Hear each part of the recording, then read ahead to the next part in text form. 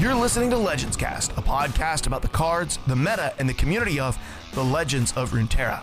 This episode is brought to you by listeners like you. To become a supporter of the show, visit patreon.com/legendscast. Let's do this. Hello and welcome to Legends Cast, a podcast about the Legends of Runeterra. My name is Marco the Lip from outside of Pittsburgh, Pennsylvania, and with me tonight is my legendary and ever faithful co-host and his neighbor's dog, Dead Broke Nerd. Dead Broke Nerd, how you doing tonight? I'm doing good. The dog has temporarily ceased its endless assault on my eardrums, but let's hope that holds. You know. It's been a day. I did get to actually play a board game with my dad. He swung by after work. We played a round of Haven. It was really fun. Oh, that's a fun little two-player game. I like that. It is. You know, that's a fan favorite for me and my girlfriend, and showed it to my dad, and he had a blast with it too. So just a quick top of the episode shout out to the two-player game Haven. It's a good game for beginners, but also it's accessible enough, and it's not too like screw with your opponent, that it's also pretty newer players or people that don't like super competitive games can probably get into it. So there you go. You can find it at Barnes & Noble. Haven is made by a company called Red Raven Games. It's owned by a guy named Ryan Lockett, who makes all of his games, all of the artwork, all of the sculpting, all of the rules, all the publishing, all the graphic design. He's a one-man show with the exception of, as it turns out, Haven, which is the only game that he has in his store or like in his collection of games from Red Raven isn't actually designed by him, to my knowledge. I actually have a piece of artwork from another one of the Red Raven games, Ancient World 2nd Edition, on my wall in my game room, my stream room, because it's one of our favorite artists and one of my family's, my wife and I's favorite game designers. So check it out, Red Raven Games, good stuff. This is now a board game podcast. April Fools. Someone did make the suggestion that we should like release an episode announcing that we're covering Hearthstone or something. That'd be funny for April Fools, which I think would be really funny. But it'd be so much better if our episodes came out on Friday still, but being they come out on Wednesday, which is not April Fools, it's the day before April Fools. It just doesn't work. I mean, now it would ruin the surprise, but I guess you could always edit this out if you really liked the idea. But you could like release a special episode, like a 5-minute episode. There was like quick announcement, guys. Release it on Friday after doing the Wednesday. Quick announcement, guys. We want to let you guys know, we are actually moving away from Runeterra, and we really appreciate all the time. But we've decided, actually, both of us, we want to get back into Hearthstone, so we're going to be switching over to Hearthstone support. Like you could just do that, like because that's what people do that all the time on podcasts, like announcement, episodes. That'd be pretty funny. We could like do the beginning of the pilot for season 3 is us announcing that we're going to do something. Well, I'm not going to take the time to edit all this out. So this is really just all going to be banter. Just be happy. So now we're not doing that. Yeah. Just be happy that you didn't actually, you're not going to have to endure that trickery. And also we don't have time to be doing trickery. There's no time in life for trickery right now. I love trickery. I did get to play a board game this week as well. I played Legends or Lord of the Rings Journeys in Middle Earth, which is the Fantasy Flight miniatures version of the Lord of the Rings stuff, with my brother yesterday, and had a great time. We're like closing in on the end of the 10 or 12 part sort of campaign module that's the expansion for it, where you get to fight. I won't even say what you're able to fight. It's a lot of fun though. So if you're into Lord of the Rings, little board game shout out at the beginning of the episode as well for that. And then on the LOR note, I finished my event pass this week. So I got my Prismatic Azir. Are you almost there? Have you finished it? Where you at? It's gonna be tough, but it's definitely grindable. I've got a couple of the last tiers on a couple of the quests left. And then I think right now, here, I'll pull it up. I was looking at stuff for this episode, but I'll go ahead and pull up my event pass. I'm at 235. So it's out of 270. So it's going to be a little bit of a grind, How but many it's days doable. do you have left? Like One. a day? One day? Like it's tomorrow? So are you trying to grind it Well, tonight? it's 1 day and 14 hours. Okay. You have like So, a day and a half. yeah. So I'll get, let's see, I'll get another 18 off of the quests. And then I just got to grind out some wins for the last 3. Plus, you get an extra 2 for the first one each day. So it'll be a grind, but I'll get it. Okay. I want to get it. That's the thing. Yeah. That's the thing. Like I am motivated to get it. There does come a point in which it's worth spending the coins to finish out the pass because it actually costs true. you less coins. Like if you get to like only 3 left and you spend the coins to get the prismatic Azir, it's like less coins and you get more stuff if you buy it out. I might do that too. Yeah, if you if it gets close and I don't want to spend the time, I will drop a little bit of money for it. Yeah, it's worth it to get the prismatic Azir, right? Because it's like, I don't know, it's like 450 to do like the last 3 chunks of it, 450 coins, where it's typically 600 coins to make a champion. So you actually could do the last 4 sections of it with coins, and it would cost you the same amount as it would be in coins to just buy the prismatic Azir, which I think is interesting. You could get up close and then buy your way to it if you were, maybe gonna buy a prismatic Azir at one point or another. But I finished it on Friday night this past week, and there was a quest that came out that you had to deal like 500 damage or something with creatures. And so I went up against the AI, was actually streaming over in the Lux Discord and hanging out with a couple of guys who play Runeterra, and we did the Swole Squirrel combo. So I got like it wasn't ridiculous, right? It could get bigger, but I did a bunch of like strikes in it and made him unkillable with the spell. And of course I was against AI, but I dealt like, I don't know, 14,000 damage or something in my fatal swing with just my Swole Squirrel. I was up against like an Elise deck though, and it was annoying because I had done all my damage and I just had like Swole Squirrel and a couple of others on the board, and he kept putting spiders down and then just chump blocking my like 8,000 attack or whatever, my 3,000 attack Swole Squirrel with a spider, which was very obnoxious. It's like, oh my gosh, give Swole Squirrel overwhelm. It should read, once he gets 100 attack, he gets overwhelmed. Once he gets 100, yeah. Well, if you can get him to 100, you deserve to win with overwhelm. With Swole I don't Squirrel, know. is all I'm trying to say. Just run it with any of the things that also give overwhelm. Well, you could, but then it's hard because there's nothing that gives it overwhelm. Or give him elusive. In Demacia.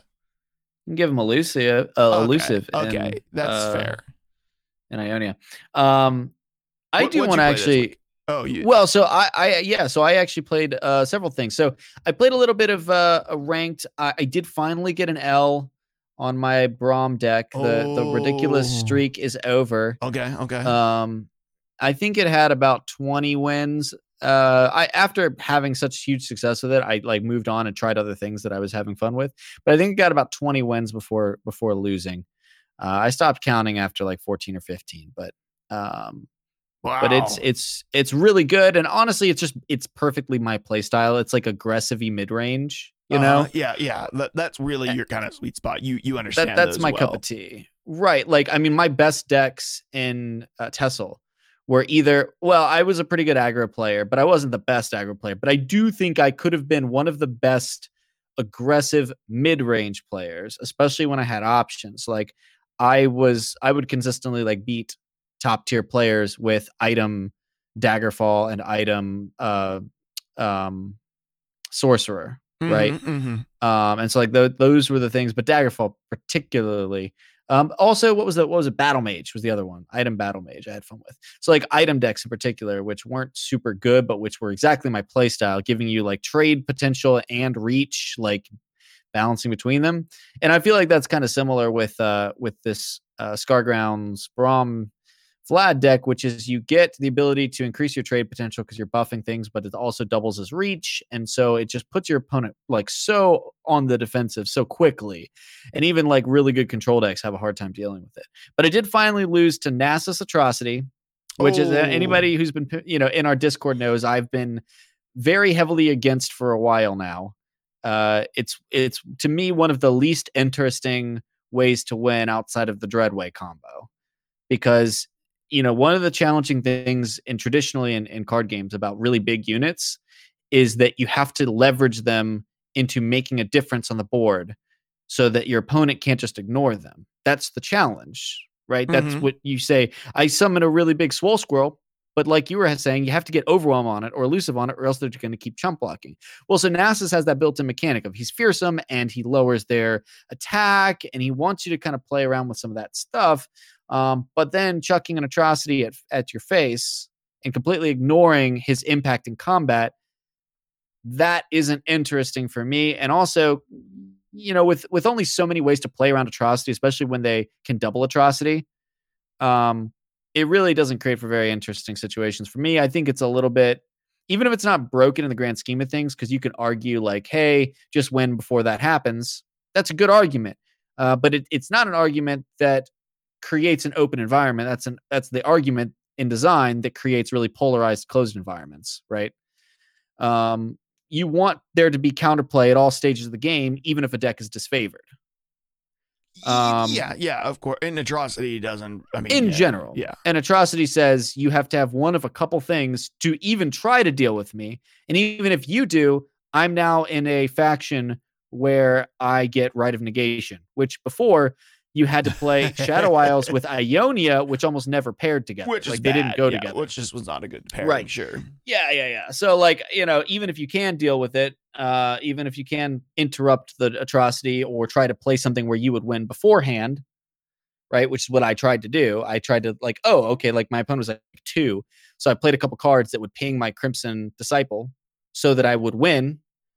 Rite of Negation cancels all of that out. Yeah. Rite of Negation came down and canceled my Ice Shard and my Battle Fury, I think it was. So anyways, it was a bummer. Sad for that deck to lose. But I did want to shout out a really fun little article, which I stumbled into actually on my phone's news feed. Your phone is always listening, guys. You keep that in mind. Yes. Always listening. Always. But what that does do. So is your Alexa in your house. She knows everything. Right. She knows everything about your personal life. You really should next time ask Alexa for some dating tips, She'll know what you're up to. Be able to help you. Yeah, if you're struggling. That's right. If you're struggling. Yeah. So anyways, I stumbled onto an article that got recommended from Mobalytics, and I just want to shout it out because I actually had a really fun time. I played some of these decks. So the article was 4 off-meta LOR decks with competitive potential. And so that is literally my cup of tea. Everyone who watched my stream when I played Tessel knows that was exactly my niche, was competitive off-meta. Mm-hmm. Right? That was what I loved. I like to win, but I also like to experiment and exploit the meta. So this was really cool for me. I was very excited to mess around with it. So shout out to Precipic, who is the author, and Precipic highlighted a couple decks from Kuvira and then one deck of his own, his or her. I don't actually know Precipic. So their own. And I tried 3 of the 4 decks and just had a ton of fun. Now, it should be noted, I didn't win a lot. That's not to say that that's the deck's fault, because these are off meta things that require you to learn new combinations and learn new stuff. But I have a new top 5 favorite deck now from this thing. So I don't know if we can link the article or something. We don't really have to, but you can just go to Mobalytics and pull it up and put it in the show. You can find it for sure.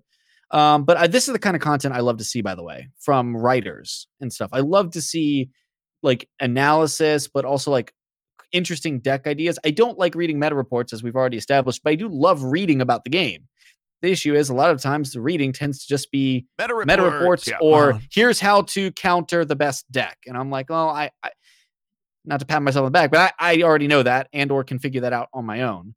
So I don't need that. But this is the kind of stuff that I love to see. So shout out to Precipic and I guess Kuvira for collaborating. So the decks there was a PNZ Freljord Overwhelm list, which looked really exciting, which is using Teemo Sejuani, but not for the Puff Caps package, but instead to kind of take Renekton out of the Renekton Sedge Overwhelm deck and instead be able to super consistently trigger plunders off of the Wolf Rider, off of the Shared Spoils and Spoils of War. Oh yeah, those are which cool is cards. Really interesting. Spoils of War. I got a story about that in a second, but go ahead. Yeah, but then it still runs things so Wolf Rider, again, being Overwhelmed, kind of takes the place of the Renekton.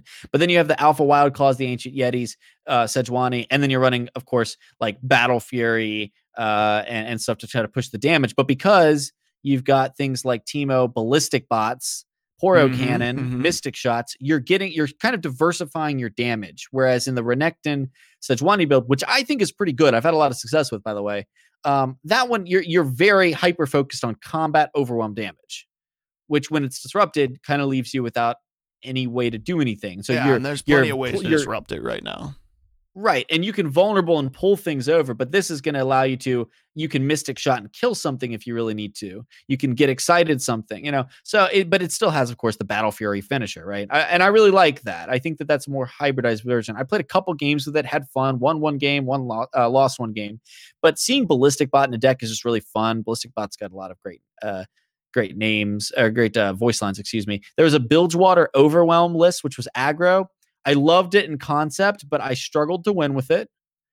It was cool, and I just like playing Bilgewater outside of like Twisted Fates. It was like Gangplank, and then like it was using Renekton with like Hired Gun and Ye Been Warned to trigger to get more vulnerable triggers, which we've already established. Hired Gun's really cool. Oh yeah, really like Hired Gun. And then the last one I tried, one of the list was a Aphelios deck, which I'm not interested in. I like Aphelios. I think he's really fun. Oh, I think he's really fun. I haven't played him in like his meta lists, but I've played him in my own lists and have really enjoyed playing him. I think my he's a lot of fun. My issue with Aphelios is exactly what I thought it would be when we first previewed it. If you remember, I was very much like, I was like, this is going to be strong, but right? Because there is a certain breaking point where I don't want to spend that much dang time cycling through cards on my turn to choose. This card. It's not even the choice. It's going through the animations. It's going through it's just the turns take so freaking long. Plus, we don't even need to get into the balance side of things. We talked about that last week, but just purely from the fact that anytime I play against an Aphelios, much less play it myself, the games take twice as long. The games take forever. I played and and then their hands get filled up with resources, so it takes way more time for them to figure out how they want to spend their mana. So the games just take way longer. I played the grindiest game against a Talia Aphelios the other day with my Braum deck, and I won, but it took me 20 turns. And I'm just sitting there, slowly removing or dealing with their threats little by little, threatening them enough that they had to block with their Aphelios, whatnot. Then they summon another Aphelios, generate 17 more cards. And it's just this is just getting absolutely infuriating. It's just their hand will never run out. And it just takes so long. I felt like I was sitting there for 45 minutes. It was ridiculous. But all that to tell you, the deck that I was super excited about and I'm still playing, even though I think I have a less than 50% win rate with it, but darn it if it isn't the most fun thing. It's Ezreal and LeBlanc with Legion Marauders and the new Strength in Numbers. Oh yeah, I've seen that deck a couple of times. That's a very interesting deck. With Tri-Beam Improbulator. Mm-hmm. But then you're running Mimics. Okay, yeah, so mimics your Marauders, right? Right. Well, so you can mimic your Marauders, but you can also mimic iterative improvements. Well, so you can't mimic your Marauders. You can mimic Strength in Numbers, which can be good if you have that much mana. I forgot what Mimic does. Yeah, okay. Yeah, you mimic your iterative improvement and then create more Marauders, and which creates more ways to buff up your Improbulators. They get really out of hand very quick. The Marauders get really out of hand really quick. And because Mimic, Whispered Words, those things go off of reputation. As soon as you get 1 or 2 triggers of Legion Marauders, all of a sudden they're 5 attack units. You're creating so many copies of them that they're hard to get rid of. God, if it isn't hilarious and so fun. It's not super, super broken or overpowered or anything. It's definitely off meta, but it is one of the funnest decks I've played in this environment so far. And I'm just this is so exciting. The only thing that sucks is when your Strength in Numbers gets denied or Rite of Negation, because you just can't do anything about it. But it's a fun deck. That's cool. That's really cool. So, I was gonna say I played my expedition run, my second not my expedition run, my league game this week, my second league game, and which this is the third week in the row I'm paired against someone in the EU. So I'm gonna have to talk to someone about their matchmaking systems because I keep playing like in the morning. Yeah. It just so happens that my third week is actually against someone from Germany. So I played against somebody from the EU, and they played meta, which is fine, because I mean that's kind of part of the I really only play meta. Is like that's cool, but it was really interesting because they played TF Fizz, but it was not with PNZ. It was TF Fizz with Freljord. Now I lost to it the first time with my monkeys deck because I refused to not play that deck. It's bad, but I refuse to not play it. It's bad but fun. Yeah, and then I beat him with Demacia, and he responded with in kind, of course, with Shen Fiora, which just crushes Demacia. Naturally. Yeah, kind of the way that it goes. But I did play, I played against this deck. It was really interesting. So TF Fizz with the focus on plunder, because I think, what is it? Spoiled Goods, is it the one that if you've plundered, it gives something like +2/+4?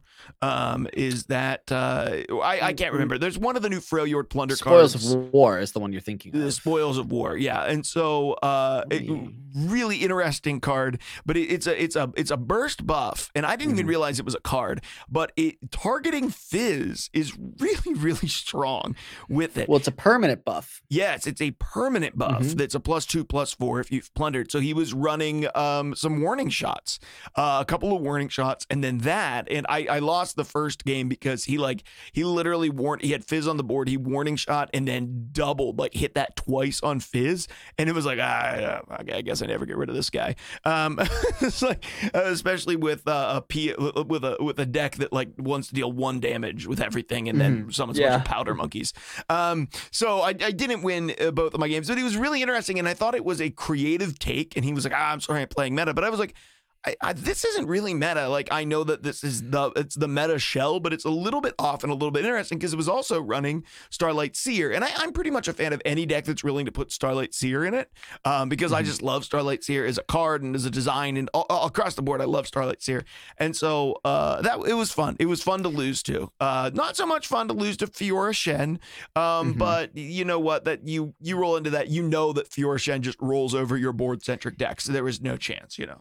I think that there's really something like to the idea of taking the shell of a very strong deck, especially one where most of the strength is coming from one faction and then being supplemented or, made more efficient by another faction. Yeah. And trying it out with other, other styles and sampling other splash cards. I think that's a very interesting way to look at, how to find some more interest in a play style that is a little overplayed. Think about, okay, do I really need this? These cards, or is the combination of, the cards in this one faction, the strength of that, in this case, of course, with TF, Fizz, Burblefish, all those things being, really, really good. Now, obviously, with PNZ, it increases the cycle speed, but there's other things that potentially you could work in too.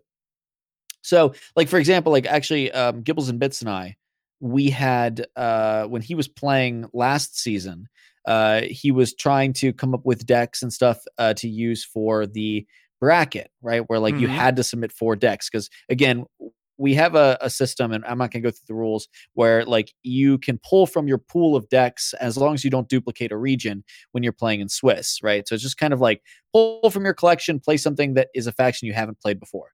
Far in the match, right? So it's not like you have to submit your deck list. And I like that format because it takes the burden off of the admins. It's a really fun way to play, actually. To be honest with you, it's a super fun way to play. I do think it both benefits the casual player for being able to be flexible in the matchup, and the idea of like planning and meticulously laying out your matchups for a structured deck submission is actually really, really tough to do. But it also can benefit a very savvy player who knows how to adapt in the middle of a match to what the opponent just won with, So like there's some strategy involved on both sides. But when we were doing the bracket, which is what we do for the top 8, when we cut to the top 8, we make it a bracket. They do have to submit decks, and they'll ban a deck. Gibbles and Bits was talking to me, and he was saying how he really wanted to play at the time, like a Trundle with what is the I can't believe I'm blanking on it. The I don't know, get what no. you're talking about. Get excited. What's the no? It's not the get excited. It's the feel the rush. Feel the rush. Thank you. Okay, yeah, sure. With Feel the Rush, right? And was really excited about that, but also his best deck, one of the decks he was most comfortable in, was Mist Wraiths. And he's like, and he loved Mist Wraiths for the counterplay against TK Sirac at the time. Didn't want to give up Mist Wraiths, but was really, feeling Trundle with with Shadow Isles and Control, right? It was Trundle Tryndamere. Well, and I was talking to him, I was like, well, why do you need to play Shadow Isles with Trundle Tryndamere? You don't need it. The majority of the deck is Freljord.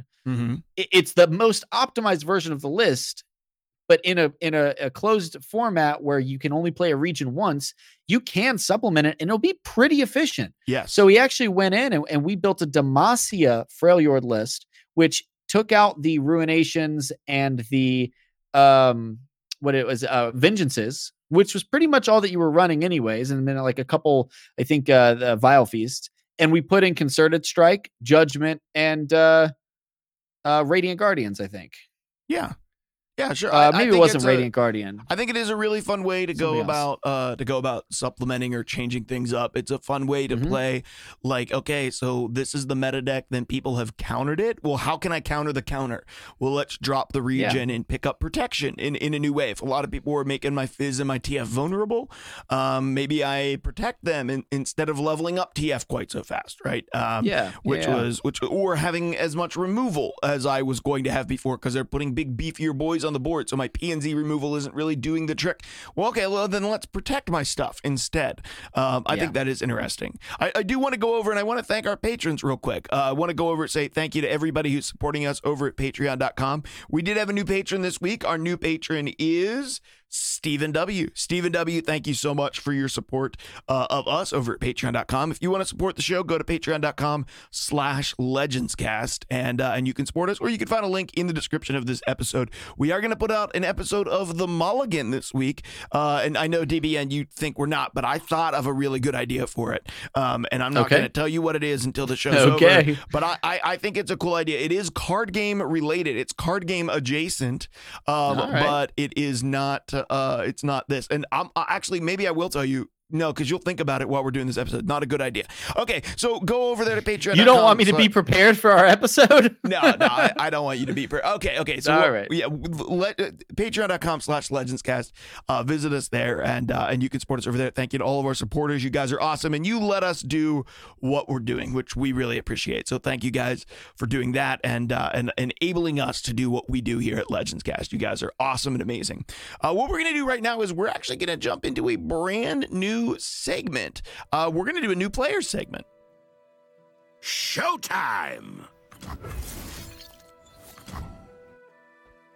Okay, for new players, we're going to do some mini segments and probably a few main segments, and then we're going to try to kind of pull all those together for a feature episode. So if you are a new player, you can kind of come and, tell your friends or whatever who are playing to go and listen to this, and this helps you get in. But we thought a good place to start would be you open up the game, and like a lot of Riot games, there's multiple currencies, there's multiple experience checks, there's multiple ways to gain new cards, but nowhere in this card game can you go buy a pack of cards.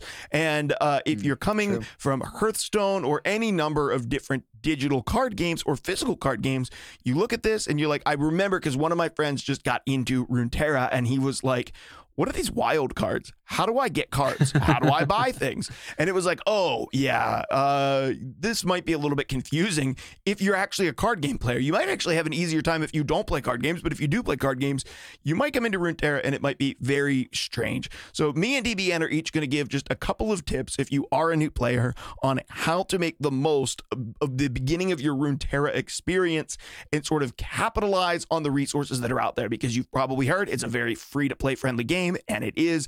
I have a full collection, have spent almost no money on this game that aren't cosmetic, so nothing necessary to buy cards, and there's a lot of opportunities to be able to get cards in this game, and we wanted to make sure you knew how to do that. So DBN, just from your perspective, like what is the most important thing for somebody to understand when they're first getting in? And they can be kind of like short and sweet, so people can say, oh, I can do these things and get set up.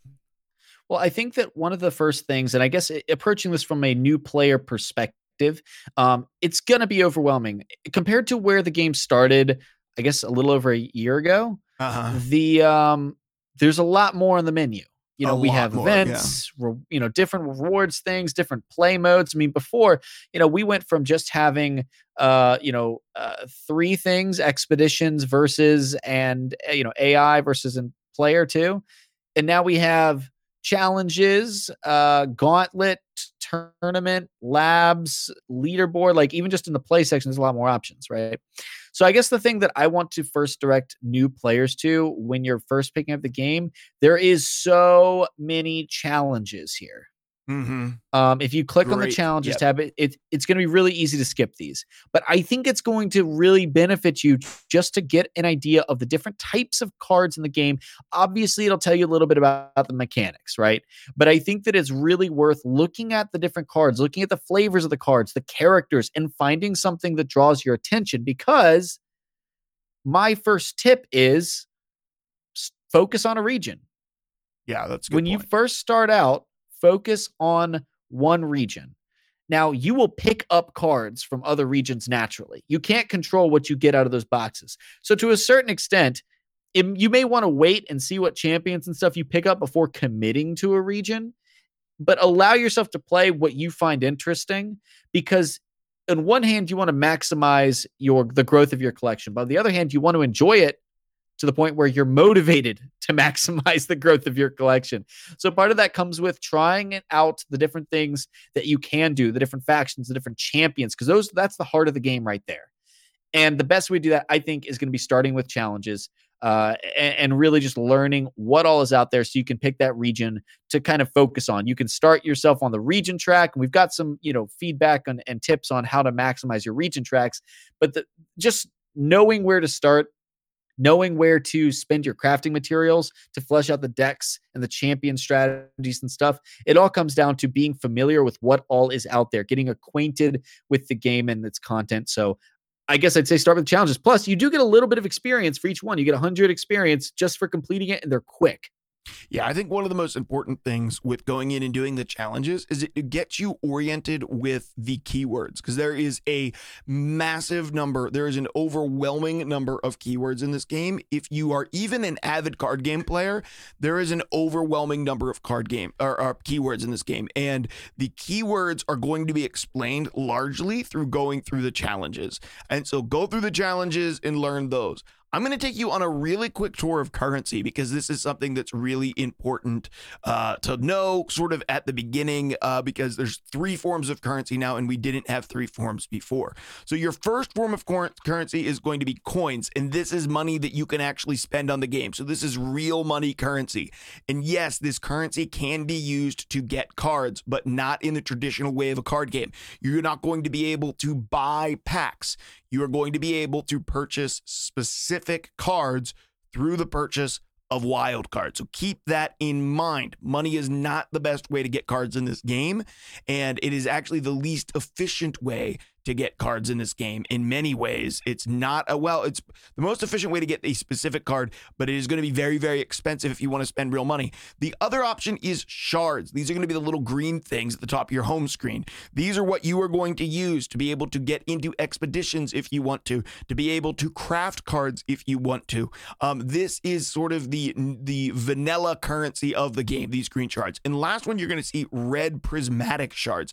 These shards are going to be used to upgrade a card to sort of the holographic or shiny version in this game, which is called prismatic. It's going to make them a little bit shinier, a gold border, those sort of things. And so that's what those are for, and those are new. But a lot of people are, what are these red things? I've seen this on Reddit quite a bit, people screenshotting and asking, what is the red currency and what is it for? In addition to that, on your home screen, you're going to be seeing something in the bottom right-hand corner called Weekly Vault. The Weekly Vault is what you want to level up to get cards each week. Every Thursday, you're going to be able to open it up. So it's going to run Thursday to the following Thursday.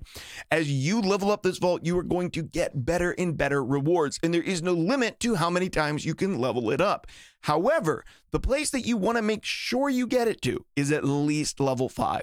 Because once you hit level 5, you are going to get a free champion, the equivalent of a legendary card in another card game, every week. And if you hit level 10, you're going to get a champion wildcard. And in a moment, I'll let DBN explain the reward road and what you can do with wildcards. But that's going to be even better. In addition to that, you're going to get a free expedition token, which is basically a free epic pack, which is guaranteed to have at least one epic card and possibly more in it. The higher you go, the better your rewards will get. But you want to make sure you get to that breaking point each week of either 5 or 10. And if you're worried that that's going to be a lot of grinding, it really isn't. You get on each day, you win a game or two, you complete your quests, which are going to be in the top right-hand corner, and you will always be able to level up to at least 5, probably 10 each week, as long as you log on each day and play just a little bit. DBN, why don't you tell a new player about the next best place to get their cards, which is, of course, going to be rewards? Yeah, so the best thing is going to be your region rewards tab. Okay, so if you click down on the left sidebar when you are looking at it, you can click on the rewards, a little scroll there. And it's important to note it's maybe not quite easy to find right at first, but you should probably have one of them already pre-selected, or at least the first time you log in, it may have you choose one. You can switch between them. It is not a commitment. I've heard a couple people when we first started playing, like, hey, messaging in the Discord, do I have to like hard commit to a road? Can I switch? You can switch it anytime you want. And it's actually wise to do that. And I'll explain why in a minute here. But at the top left of the screen, once you're on the rewards tab, you can click change region. At the moment of recording, there's 9 regions, so you can switch between to the ones that interest you the most. And when you are leveling up that region, you do it through experience. So each tier is going to have a different level of experience, and it does scale up over time. I think to like a cap of something like 4,000. Yeah, about plus that, 4,000 or 5,000. The last one in the thing is like 5,000 and some, I believe. At level 25, it's 5,000, I think. And some of the region roads go a little bit past that. But at the beginning, it's like 250 experience, which if you guys were paying attention to the last segment, if you just do those challenges, that's 100 right there, right? And so for each of those little challenges, you'll get 100, and you can kind of contribute to that. Now, you will get experience just from playing the game and playing matches. I think you get 100 if you win a starting just like a game. But this is really important. They added this since we started. But the very first PvP win of the day, whether that's in constructed or expedition or whatever, that'll get you 400 XP right away. That's a big batch. And then I believe the second win will get you 200. And then after that, it'll just be 100 every time you get a win. Yeah, you get and so obviously you get a $400 bonus, a 400 XP bonus, a 200 XP bonus, then a 100 XP bonus. So 3 wins a day will give you all of your bonus XP from wins if you do it in PvP. Right. And you don't have to do it in just constructed. Like we said, you can do an expedition, which expedition's a whole nother way to get stuff. And we can talk about that in a second, but I don't want to spend too much time on the region roads thing. But the coolest thing to note, and the reason why you would pick one region over another, is that the capsules and the chests and stuff that you'll get there, and the epic cards, champion cards and whatnot, those will be of that region. Normally in your chest, if you open a gold chest, it'll pull from the entire card pool. But if you get a chest or a capsule or whatever from one of these specific regions, it will only give you cards of that region, which will help you fine tune your collection like I talked about earlier. The thing to take note of is because the game has advanced so much and they've added new regions and whatnot, a lot of the roads will have advanced XP stages. So like there'll be the first 8, I think, on some of them and 12 on the others. The older factions levels will have an accelerated growth rate. So you'll get a plus 50% boosted XP. So if you're looking to build your collection out as fast as possible, one of the best things you can do is pay very close attention to your region roads and making sure once you get past that boosted XP range, unless you're really hard committing and really looking forward to that next one. Like for instance, on my Demacia track, I think that one might actually just be, is that 8 or 12? It's a 12. Oh, it's up to 12. Yeah. On the Demacia one, that's the only one I haven't maxed out, right? So like right now I'm working on it and I'm at level 8 or 9, and up to 12, I'll get that boosted experience. And if you want to go past that and get like the epic card that's at 13 or the platinum chest at 14, obviously you can. We're not telling you you can't stick to the road that you are most excited about for that region. But if you really want to optimize, switch between them once you hit those boosted XP thresholds to maximize the bulk number of cards that you add to your collection, which will not focus your collection, but increase it faster so you can play with new things quicker, even if you don't have those kind of completely fleshed out archetypes. And that's what wild cards are for. And so you can get wild cards both from the end of week chests, where sometimes they'll even like randomly upgrade a card.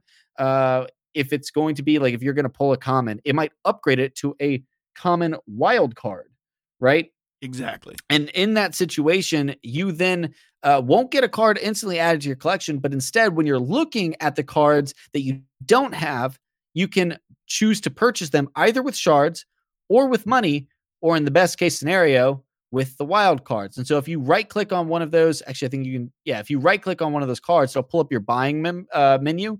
So it'll show your ownership, how many copies you have and whatnot. You can choose to prismatic it if you want. But the bigger thing is it'll show you how to purchase it. There'll be the little gold coins with, I think, like a fist on it. It'll have the shards, which, as you know, if you ever get duplicates, well, actually, you may not know. That's why we're doing this.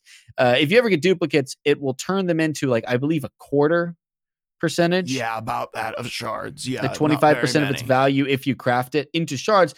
But those shards add up, and you can use them to craft other things. But the best thing is those wild cards will allow you to go 1 for 1. If you have a common wild card, you can exchange that common wild card for any one common that you want. End of conversation, no restrictions. Yep. Same, of course, with your rare wild cards, your epic wild cards, and your champion wild cards. Now, they cannot downgrade. You can't take your champion wild card and make it into an epic, but that champion wild card will trade evenly for any other champion any champion in the game. You want to get a champion? Yep. You can use your champion card to do so, champion wild card to do so. Interestingly enough, one of the last tabs we'll mention and we'll move on is the store tab. And in the store tab, you're going to find all sort of cosmetics that you can use.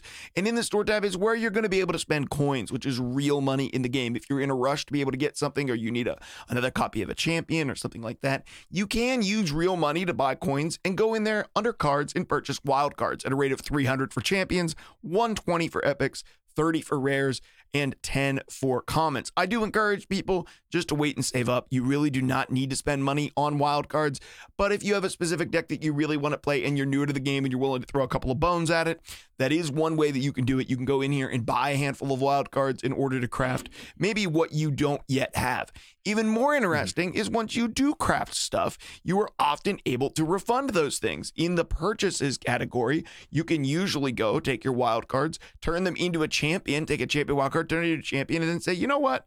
I'm going to try this a couple of times and then I might want to refund it. Check out the refund policy to make sure that you're able to do that, but you can go over and you can get refunds back. So you can actually try out something in this game. If you don't like it, refund it and grab something else. And so that is That's interesting really thing. Interesting. I didn't know that.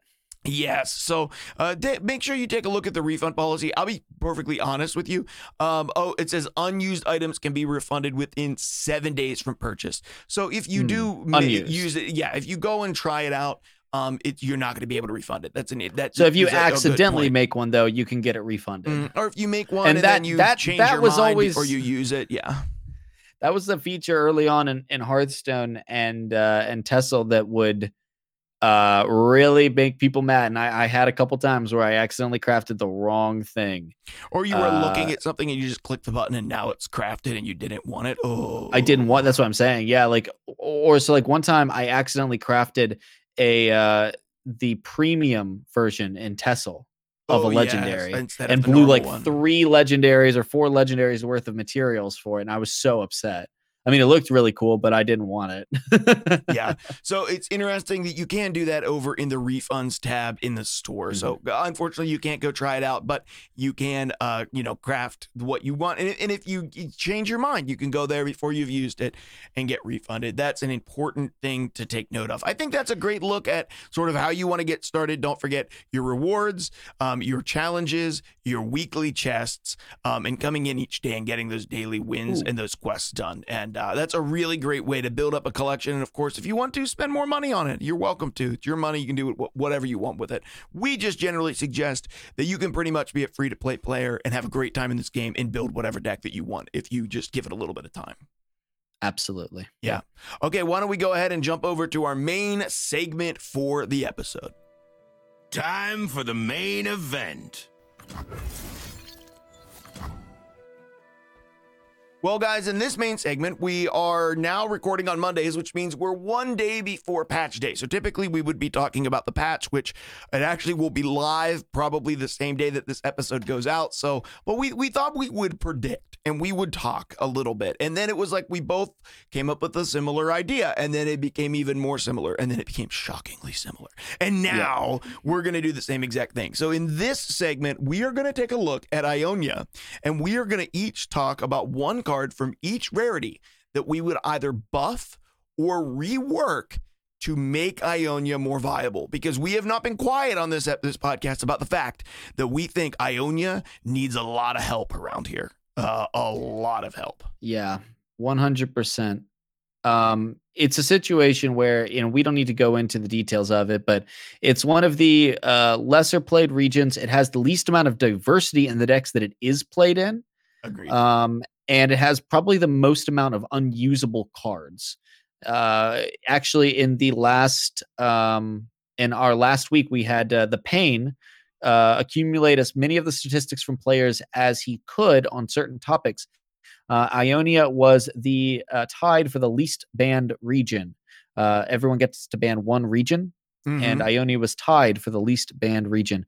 Interestingly, along with Targon, which I don't think people could argue is the best, is the weakest region. Targon's very strong, but interestingly enough, as predicted, as people would expect, Ionia was the least banned region, and I think for good reason. Even the decks where it premieres in outside of Lee Sin, it just doesn't really make much of an impact and could even be replaced. If you think about like Shin and Fiora, Shin is nice in there, but certainly not necessary, as we've seen from Fiora decks jumping into other factions like Freljord and being just as successful.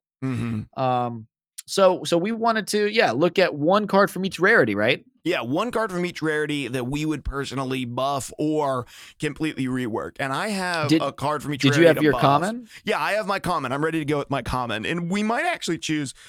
We probably won't choose the same one because this is too meta for you. I think this is too meta for you. I think you'll choose something that is a little bit more off the beaten path and off meta. This one is probably a slightly unpopular opinion, but the card that I would buff, and it's just so simple, but I want it, is Shadow Assassin. I would return Shadow Assassin from a 3-mana 1/2 with elusive when I'm summoned, draw 1 to a 3-mana 2/2. Elusive, summon when I'm just a straight up, a boring is all heck, no rework, just an undo, a nerf that has already happened to the thing. I think that Shadow Assassin was one of the only what you would consider to be staple. The thing that I'm looking at with Ionia right now is they just have so few of cards that are staples, and every other region has sort of staple cards. I think that's one of the problems. Of course, we had, it was like Shadow Assassin, Deny, and Will of Ionia, and all of them had gotten hit with the nerf hammer to the point where they really are almost next to unplayable, and even less playable now that Shurima does have its own version of like super deny. So my vote is that I would buff Shadow Assassin. I always liked Shadow Assassin and never even had a problem with Shadow Assassin because so often it was played as an elusive blocker and also for draw, and I like that about it. And it could push a little bit of damage, but it was never super oppressive. I think they've nerfed the other elusives around Shadow Assassin enough that we could see Shadow Assassin buffed back up. Plus, there's plenty of vulnerable stuff. That was before we had a lot of vulnerable. There's plenty of vulnerable stuff. There's plenty of removal now. Shadow Assassin, give it back to me as a 3-mana 2/2. That's what I'm on the hype train for. I would love to see that 3-mana 2/2 Shadow Assassin. DBN, how about you? Do you have a common card that you would like to see changed, reworked, buffed? Make it stronger? Yeah. Yes. So here's the thing. I have always thought from the beginning of Ionia's presence in this game, the strongest thing that they had was elusives. And it was for a good reason. There wasn't as much removal out there. There wasn't as much elusives in factions that weren't trying to win off of elusive. So, there were a lot of factions that would say, hey, I just don't have access to any elusive cards. Therefore, I have no natural blockers. I either have to go into another faction to get elusive, which now is circumvented pretty heavily. There's a lot more factions that have just casual cards that seem to have elusive printed on it for some reason. And there's also a lot more removal. And in fact, factions like Freljord now have a lot more like AoE removal, which is good for those weaker elusive creatures, right? But one of the biggest things that enabled the elusive creatures that I think goes forgotten these days, but was actually the first round of nerfs, was the hand buffing mechanic. Yeah. That got And nerfed as early I on. think about Ionia's presence in this game, the thing that frustrates me the most about Ionia is that its the only effective identity that it has is in spells. Now, I think that that's important. Ionia in the lore is a land suffused in primal magic. I think it makes a lot of sense that spells are a key part of their identity. But the best factions, or rather the best designed factions, have multiple identities. If you go and look at Freljord, right, you have the whole freeze package and the different Avarosans that are doing things with, freezing or being, sentries and guards and stuff like that, trappers, whatever, like that frigid wildlife thing. They're out there in the wild, right? You have situations where you've got like Ramp is one of its other identities. Like Ramp is a major identity in you have the ramp and things like the Anivia and stuff. But you also have these pillagers that work with Sejuani, right? They go off of plunder and Viking-y stuff, right? And so like you can dip into those other things. What I don't like about Ionia is that it doesn't seem like any of those supporting mechanics are any good. And in fact, some of them, like hand buffing, which naturally made elusives a lot more frustrating at the time, hand buffing has gone way, way down in skills to the point where most of the cards that hand buff are pretty darn bad. Yes, I would totally agree with that. Yeah, what's your buff then? So my buff is right. There are a couple in here. My buff is actually going to be to Aspiring Mentor. Here's the thing. Aspiring Mentor used to say grant an ally in hand +1/+1. It got nerfed because giving elusives an extra point of defense was pretty darn difficult to deal with. It was also really good with cards like Zed. Now, I'm fine with Zed being good. Yeah, I agree. I'm okay with Zed being good. I just need ways to deal with Zed. And there are more ways to deal with Zed now than ever before. And so in this case, I'm actually fine with this. So I would like to see Aspiring Mentor do one of two things. I would either like to see it be back to its normal +1/+1, or I would like to say give each ally in hand +1 attack. Ooh. If you play it on turn 1, the average amount of creatures you're going to have it in hand is like 2. Yeah, okay. So it's not like you're getting massive, massive value in it. But the issue with this card for a long time was the way it is now. You playing on turn 1, it doesn't really match up to a lot of the other 1-drops out there, which have just massively ramped in power, by the way, between Jagged Butcher, Dune Keeper. Like the 1-drops are way stronger. Let's give Ionia a very potent board-centric 1-drop. So Aspiring Mentor will become so much more effective after turn 1, and also not only help with the hand buffing for units like Fiora, I guess, sure, but Fiora is a whole nother cup of tea, but things like Zed and whatnot. But it can also be really good for the strategy that they seem to kind of half want to push with like Field Musician and the, what is it called? Keeper of Masks, of this like, give lots of allies, get a lot of cheap things down, right? With Navori Highwaymen. Summon a random or summon an extra guy with his stats. So like there's a lot of interesting things that I would love to see where Ionia was buffing each other and kind of playing more into the whole, like, we are monks who are training up new younger monks, right? I think that is a kind of theme that I can really get behind. So I want to see Inspiring Mentor say, give all allies in hand +1 attack. Yeah, I like it. I like it. He definitely needs a buff. So Inspiring Mentor and then Shadow Assassin are the two cards. Probably don't buff both of them at the same time. Well, the good news is if you buff Mentor and you play him, then Shadow Assassin goes back to normal. So That's true. That's Goes back true. to a 2/2. That's true. Okay, so mine for the rare is going to start on my chain of cards that are going to be in a similar vein. And you're going to be able to guess just from me saying that what I'm going to be doing over the next couple of rarities, but that's fine with me. My buff is a one that has been suggested multiple times. It's nothing new. It's nothing surprising. It is for Yuln Wind Crasher or Wind Chaser. Sorry, not Wind Crasher. Wow. Wind Chaser. 7 mana 6/6 play stun 2 enemies. I want a simple change to this. 7 mana 6/6 or an 8 mana 6/6 for that matter. Play. You know what? Here's what I want it to be. An 8 mana 6/6 with quick attack that reads play, stun, an enemy, and add a Yasuo to your hand from your deck. I want this to be the tutor for Yasuo. I don't mind it being a little bit more mana.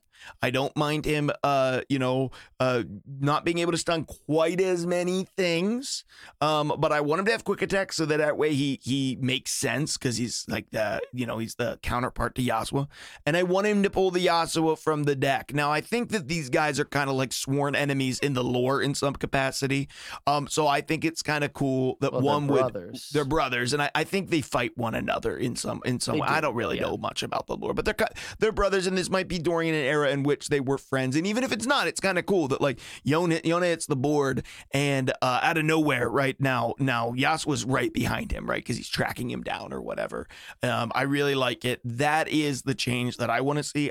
This is, once again, it's not surprising. My next two I think will be way more surprising and way more fun. This isn't surprising, but I think it's a buff that needs to happen in this region. Give me a way to add one of these champions to my hand, and I want to add Yasuo to my hand. Give me a better way to play Yasuo. So Yone is my suggestion. And I don't think it's pronounced Yone or Yone. I cannot remember. I think it's Yone. I think it is Yone. Yone, that's what it is in TFT anyway, so I'm sure that's what it is here. Yone. And honestly, I would be perfectly okay. Get rid of Yone and give us another card, because I would love to see Yone as a champion. You could actually rework Yone to the point where it's the same thing, give it a new name and make it tutor Yasuo. I'd be happy with that as well. Because I actually do want to see Yone be a card, a champion. I'm not sure why he's just a card, because he is a champion in LOR. So yeah, that's my one. You mean my LOL? LOL, yeah, not in LOR, in LOL. Okay. I didn't actually know that he was a champion in LOL. Yeah, he and Senna are both champions in LOL, and came in this game as cards, but are both very cool champions actually, and would make really cool champion cards. Just haven't seen those yet. So yeah, well, that gives them flexibility going forward, I guess.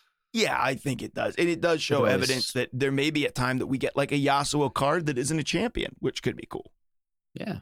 Or something like that. So, yeah. So my rare here is a complete rework, and it may not go off of the theme of the card. I'm not really sure what the theme of the card is supposed to be. But the one I want to pick, because I'm looking at cards and I'm seeing like, in the rare category, there's a lot of spells, but I think that there's a lot of cards that, even though they may not be strong, they're doing what they're intended to do, even if they're not doing it well. Like, they could be buffed, but not necessarily reworked, right? Yeah. There's only like 2 or 3 cards in here that I'm like, yes, this needs a rework, because just the core concept of this isn't doing it. And the one that I want to see reworked is Zephyr Sage. Zephyr Sage. Okay. That's all the reaction I needed to prove my point. Yep. Okay. Found it. Yeah. So Zephyr Sage currently is a 6 mana 4/4 that says play. Create an exact copy of a card in hand other than Zephyr Sage. Okay. So the idea with Zephyr Sage in principle, I believe, is going to be like, you can hand buff something really high and then create a copy of it, or you could create a copy of a really important spell that you want to duplicate and get extra spells, right? The problem is it's super slow. You don't have a lot of stats for 6 mana. And even though you create a copy of something, if that's something that you really want to play, you just spent 6 mana and didn't play it, right? Mm-hmm. My recommendation for Zephyr Sage would be to say, play, create a exact copy of Zephyr Sage. Okay. And I don't know if that works thematically, but what I want is another Navori Brigand card. I want another payoff for hand buffing. If you're sensing a trend, you're correct. Going the hand buff route here. Okay. I want to see hand buff because I was thinking about this. Yes, you run the risk of it making elusives really strong, but there's more elusives than ever before. I think it can be countered. There's also more like whirlwind effects and stuff like that. And at the point in the game, like later in the game, I would like to see them provide payoff cards for buffing throughout the game, right? So you could also combine it with something like Freljord, which will buff both the hand and the deck, or Xenotype Researchers, which can pull champions, which you can buff, and then keep buffing them in hand. Like, I think there's enough synergy there for Ionia to start seeing play in the proactive board presence arena. Because right now, even the decks that you play them in that care about the board, they're either being like farmed out for 1 or 2 cards, or Lee Sin is sitting back and waiting and waiting and waiting. And you're playing your your 1/3 that someone's Dragon Links and sitting back and waiting and not engaging and healing and just throwing those little Dragon Links in. I want an Ionia list to feel proactive. And I think that the way to do that is providing payoff cards. So Zephyr Sage to me is one of the, the more criminal cards in here, of the ones that just never see play. I mean, you could look at Usari and say the same thing, but it's elusive and challenger, so it's at least interesting. You can also look at Cloud Drinker. But Cloud Drinker to me, like, you look at that and you're like, it wants to make your cards cheaper. In theory, that's interesting. It's just an execution. It's not. But Zephyr Sage isn't interesting. Creating an exact copy of a card in hand. Now, obviously, you could argue that, like, maybe it's too expensive, right? Maybe you need to make it a 4-mana 4/4 that does what it does. But then I'd worry that it's going to start doing silly things for other factions. Like, if a card that can create a copy of any other card is cheap, then it's going to be abused. So I'd rather just go ahead and rework it so that it does something unique, but that requires more synergy. So for me, creating an exact copy of Zephyr Sage would be interesting, kind of like the Navori Brigand angle. But you could also do something where, like, I'm trying to think, like, not necessarily like, kind of like a Spectral Matron kind of card where you can play the Zephyr Sage and then summon a copy of maybe a creature with 6 or less cost, or something or less cost. And so then if you've been buffing it, then you're getting above average stats because you've been buffing a cheaper card and something like that. So I don't know. This one wasn't exactly a perfect buff suggestion. But the bottom line is buffer rework. And Zephyr Sage to me is the one that stands out as like the one that's going to be the target. So I want to find a way for Zephyr Sage to create copies of things, but have them see the board quicker. Okay. Yeah, I like that. Well, let's move on to epics. There is a lot of options when it comes to Ionia with epics. A lot of options. You have even Go Get It, Field Musicians, Shadow Flare, the Empyrean, the big dragon, Mina Swiftfoot, Singular Will, Dragon's Rage on its own, Ren Shadowblade. Plenty of cards that could see a rework. Honestly, every single one of them, with the exception of Eye of the Dragon. Am I right about that? Every single one of them is bad except for Eye of the Dragon. You could argue that the Empyrean isn't bad. Like, it's just a big elusive unit. It's also a dragon. If you get it off of Egg Snatcher, maybe. And I guess Windfare Hatchling was good at one point in the elusive packages. But right now, Eye of the Dragon. So mine is the card that hit the ground just absolutely dead. It fell over, heart attack, never got back up. And that is Monastery of Hirana. Hirana. Hirana. It is the Ionia landmark, costs 3 mana. A round start, create a Sanctuary in hand. Sanctuary is a focus speed, recall an ally, and it's fleeting, and it costs 1 mana. This card was garbage. It still is garbage. It's always going to be garbage. My way to make it not garbage is to not make it create Sanctuary. Instead, make it create at the start of round start, create a fleeting Guile in hand. This Guile is the 1 mana Noxus card that whenever you play it. Wait, so Ionia card's going to generate a Noxus card? Yes, it is. This is going to generate this is an Ionia card that is going to generate a Noxus card, because Noxus shouldn't have the 1 mana stun. Ionia should. And you can't and you can't make it round start create a Steel Tempest in hand, because Steel Tempest only stuns attacking creatures. So the time it would 50% of the time it wouldn't matter that it created it, and you can't make it create a non-fleeting because that's too powerful. But Steel Tempest is still pretty good, because you can respond to an open swing and Guile can't respond to an open swing. So generating a Steel Tip, I see what you're saying though. Like like on your turns there, maybe you just don't, I don't know. Yeah. But maybe it feels weird to generate a Noxus card off of an Ionia card, but I like the idea of you wanting to play towards stun. Yes. Okay. I agree. It is weird. And maybe it does create a Steel Tempest instead, or an Ionian copy of Guile. What about, sorry, I love the idea of it generating something else. And I just thought of one that I think I'd really like. What's that? The crap, hold on, I'm gonna find it.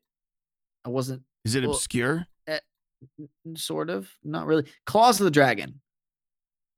What if it generated Claws of the Dragon? It's like a monkey thing, right? Not monkey as in a monkey, but like a monk-ish thing. And Claws of the Dragon's like a monk. What if you had a fleeting Claws of the Dragon? So you had to play 2 spells to get it out? Play 2 spells, you get a free unit every turn. I like that, and it goes with the 2 spells thing. Okay, I'm fine with Claws of the Dragon. I'm also fine with it creating a fleeting Guile in hand. But my vote was really, I want to see it generate a stun. I want to see this go with the stun package. I think even if it created the problem is that, right, it has to create something fleeting. If you just generated Steel Tempest every turn on your opponent's turn, you'd always be able to double Steel Tempest, which is just too nuts, just way too bonkers.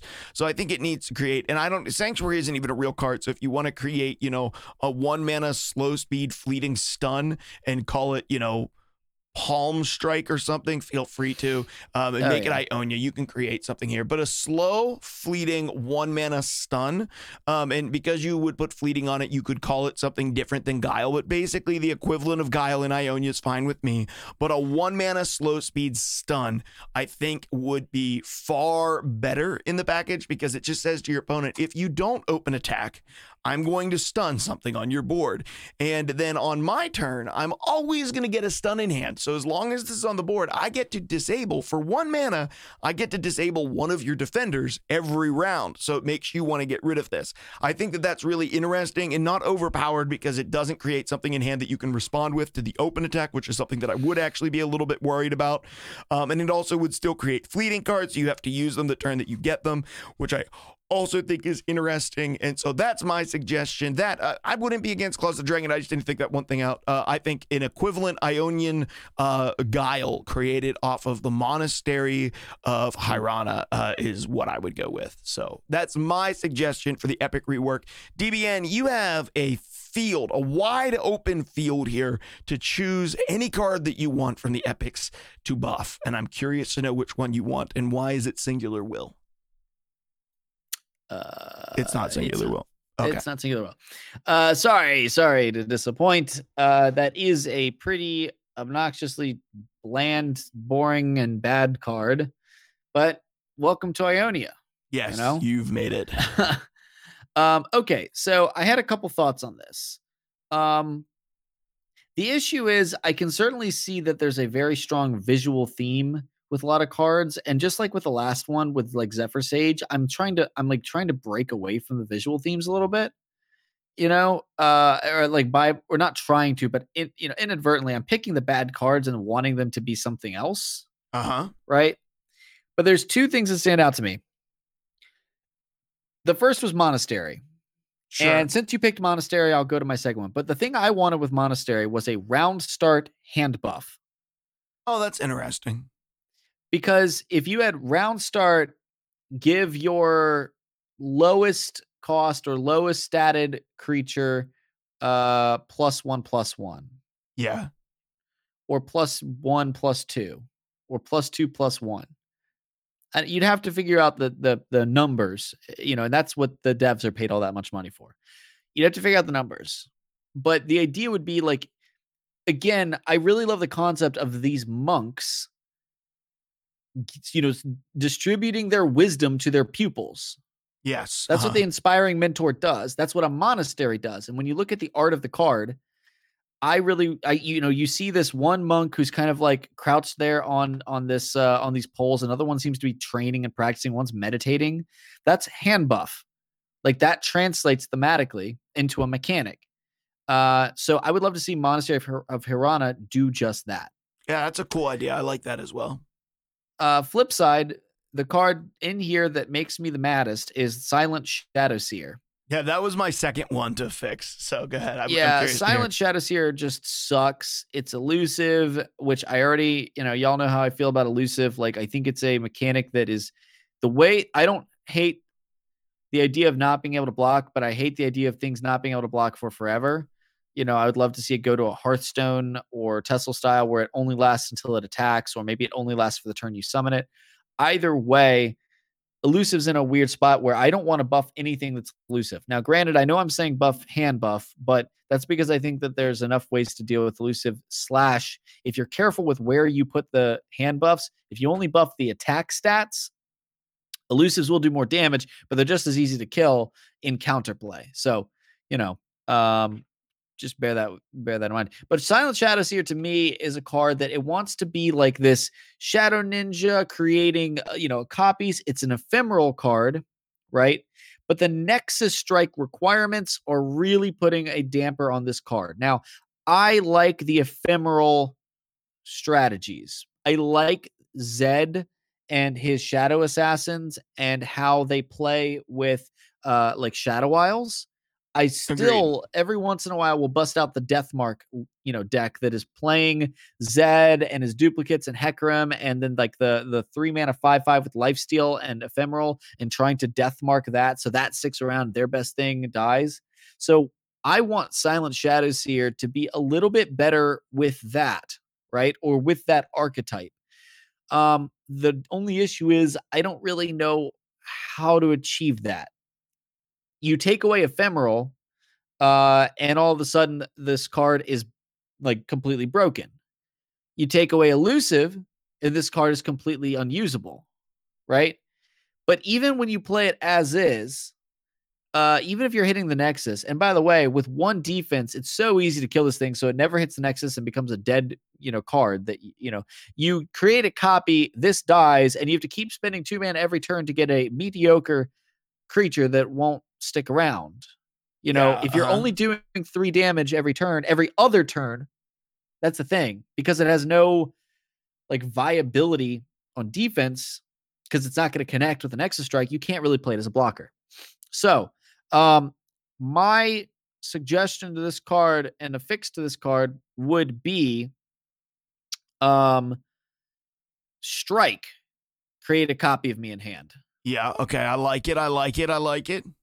Because I like the idea of, these ephemeral things, and, you could potentially do something where you, if you Deathmark this guy, remove the ephemeral off of it, you've still got the elusive. You could keep striking, and keep generating more copies, and this base one would keep living until they dealt with it, right? But I also wish that this card, which has the potential to be really interesting as a forever looping creature that isn't that good, but can serve a lot of purposes, its lack of ability to block is the problem with it. But if you put it down on defense and you say, hey, as long as I get this to hit something in a trade, I'll get the copy back, right? So I would like to see this card just go down to Strike, create a copy of me in hand. Okay. Simple change, but I think it would make this card significantly more playable. I have a way to make this a little bit more complex and even more fun. It is I'm down for it. 3 mana 3/1 with elusive ephemeral that reads Strike, create an exact copy of me in hand that costs 1 less.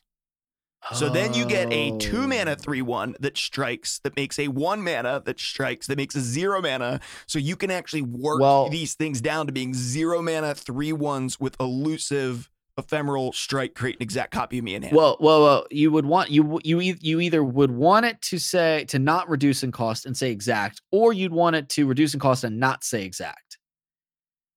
Because what you wouldn't want is somebody throwing a buff on this, hitting, creating a cheaper, still elusive unit. But I like both ideas. I can definitely see the idea of like, with hand buff, if you took now we're completely changing it. But let's say that you took if elusive off of this card, Yes. you kept ephemeral. So let's say you had a 1 mana 3/1 Ephemeral. elusive. Oh, elusive. Okay. Or sorry, ephemeral. A 1 Ephemeral, mana yeah. 3/1 ephemeral. And it said strike. Create an exact copy of me in hand. That's interesting as well. Yeah. I think that fits Maybe the it theme. might have to be a 2/1. It might have to be a 2/1. Okay. Yeah. Create an exact copy of me in hand. And then for the rest of the game, you can spend your hand buffing, strengthening the Shadow Seers, which as long as they keep striking, will keep growing and keep growing, keep growing. Now they're not elusive, so you can't keep throwing it at face, but they are ephemeral. So you only get that temporary benefit out of them, but you could start them as early as turn 1, get it down, block something, and not lose the card. Now you don't keep board presence, but you don't lose the hand presence. Mm-hmm. But it still will, if anything, it's kind of like a better version of recall because it could come back to receive more buffs because it'll maintain the buffs throughout the course of the game. Yeah, that's interesting. And it's kind of like a It's kind of win like an strategy early in and of game- itself. Yeah, it's like an early game, and there's going to be plenty of times where people can kill it before it strikes. And that's good. You want counterplay for an engine card. I mean, this would be an engine, Yeah. right? In that, like, you are leveraging the ability of this card. As long as you can keep it striking, it'll keep growing, and eventually the opponent will have to respect it. Yeah. And then this actually gives you a reason to play this deck with Demacia to get like single combats in case they go Yeah. to remove your Shadow Seer and you can single combat with it instead. Oh, that would be And so get cool. a copy of it back to hand, and it's just like, oh, okay, Yeah. you're trying to kill me. I'll go strike this thing and disappear back to hand, and then come back out. I think there's some cool stuff that could be done there with this, with the Yeah, hand I buffing mean, specifically. And yeah, and if you hand buff, but you can also like buff it on board with things, and when it Mhm. strikes, you'll get an exact copy, so it'll maintain the stats. Very cool you as know, well. Yeah. And yeah, and then obviously, because the defensive stats would be like ideal, people will start like branching out and playing buffs in Ionia, which before with Ionia, you tend to either play like just a couple defensive buffs to get by so that your Lee Sin doesn't die. Otherwise, you're playing resource extension or survival cards. You could also mix it with P and Z and try to get some of the stuff that is going to give it additional keywords, and then play some of the cards that benefit from your other things having keywords. Because you could give this thing elusive and first strike and some different keywords that would allow it to keep returning to hand and coming back with those keywords, which could be cool. There's options, although it clearly is best in a hand buff version. I think that's interesting. So we're talking about the final, I think our if I can speak for both of us, our proposed final version of Silent Shadowseer as a duo here. Yes. We would take off elusive. Yes. We would erase Nexus. Yes. And we would add exact. And are we also dropping it copy. to a 1 mana 2/1, or are we leaving it as a 2 mana 3/1? We could leave it as a 2 mana 3/1. We could drop it to a 1 mana 2/1. I was thinking that like I would like again Ionia to have more good 1-drops, if for no other reason than there's so many other good 1-drops out there. I mean, literally, Shurima just got 3 playable 1-drops at the beginning of its expansion. Yes. I agree. And I also think that like if that was the case, then this might lend a lot more credence to cards like Field Musician. Mm-hmm. Where if you're creating copies of this 1-drop thing that's getting bigger and bigger and bigger as you go throughout the game, assuming they don't deal with it, because again, I don't want this card to run away with the game. I just want it to, force the opponent onto their back foot a little bit. Yeah, I agree. Be proactive enough that your opponent has to start respecting Ionia's team-based board. Like I love the idea of Ionia's approach to combat is team-based. They're training up those peasants, training up those youngsters into monks and getting them out there and doing different cool tricks and stuff. It definitely feels very ninja / monastery monk vibe of like, hey, we're going to work together as a temple to defend our land. Like, I like that, Mm-hmm. I agree. very Mulan, so I would love too. to see that change. Cool. Not that will happen, Cool. but it's No, just if but we it's a had really cool our change. way, we would do this. Well, let's move Yes. on. Let's move on to champions. And my champion is not going to be a surprise. Who do you think my champion is? I think it's gonna be Yasuo. Yeah, it's going to be Yasuo. Okay, so I thought about this like for 15 minutes, and I came up with a couple of different Yasuos, but I came up with one that I like the most because it's thematic, okay? So Yasuo is right now 4 mana, 4/4 quick attack. When you stun or recall an enemy, deal 2 damage to it. You stun or recall 5+ units, you level up. He becomes a 4 mana 5/5 with quick attack. When you stun or recall an enemy, strike it. I actually like all of that. I just don't think that Yasuo's payoff at level up is enough because it forces him to go into combat still in order to win the game. So in LOL, Yasuo's ultimate ability is he targets somebody, knocks them up into the air, and then strikes them over and over again with the sword while they're up in the air and then pummels them into the ground. And I love that. And what I want to see is them do the same thing to the enemy nexus. So how I would rework Yasuo is a 4 mana 4/4 with quick attack. Same exact thing. He would level up on 5 stunned or recalled units. He would deal 2 damage to units that he recalled, and then he would have the same exact thing when he levels up. 4 mana 5/5 with quick attack that he strikes any enemies that is stunned or recalled. However, it would also say this. Once you have slain either 3 or 4 enemies, it's hard to say, I think 3. Once you have slain 3 enemies and have a little counter, 0 out of 3, because we have the slay keyword now, I strike the enemy nexus. So every time you slay 3 things with Yasuo, either through attacking or through stunning stuff, and he strikes them, he would then go and deal 5 damage to the enemy nexus. So he would go and he would attack the enemy nexus with his sword several times. It could be a really cool little animation. And then he becomes a endgame win strategy in and of himself because he can push that extra damage. So if you can't win the game, you can keep stunning your opponent's stuff, clearing their stuff off the board with the Yasuo through the slay, and then you would be able to strike the enemy's nexus to end the game that way. Or buff him up to be able to strike a couple of things, clear them off, and then strike the enemy nexus. I think that's a really cool thought. I don't know. Maybe it isn't actually powerful enough. It's definitely a buff to Yasuo, and I think Yasuo has always been in this delicate place where if he gets pushed over, he's no fun to play against at all. And this could push him to that point. It's not an enormous rework, but I think it makes his leveled up version a lot more interesting, and it gives you more reason to level him up because you could consistently strike the enemy nexus for that 5 points of damage.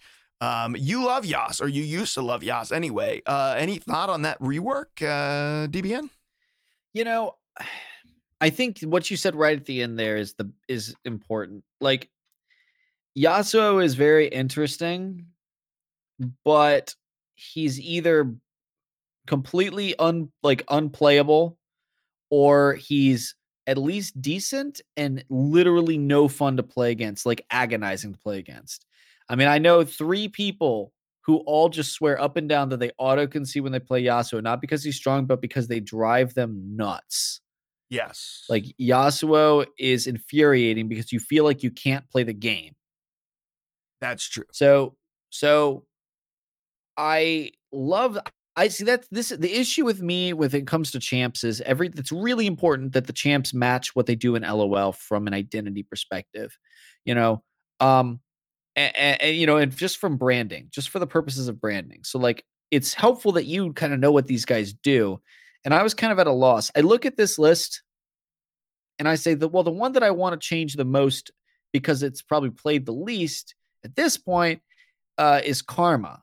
Now, Lulu isn't played a whole lot, but we actually talked about before the show how, Lulu is at risk of becoming a really broken character outside of Ionia if it becomes pushed anymore, if the card itself becomes pushed anymore. Imagine Lulu just coming down as a 3 mana 3/3 that will buff a Sand Soldier or anything else up to 4/4 stats. I mean, even just adding a single point on either of its stat blocks could potentially really mess with Lulu, much less buff its abilities at all or her protection, right? So like, Lulu is scary to me. I wouldn't even want to mess with Lulu. This is where like I'm saying, you know what, devs, y'all can mess with this. You can take her into testing and really dive into it, because this isn't one that I can game out in my head. There's just too many moving factors, Sure.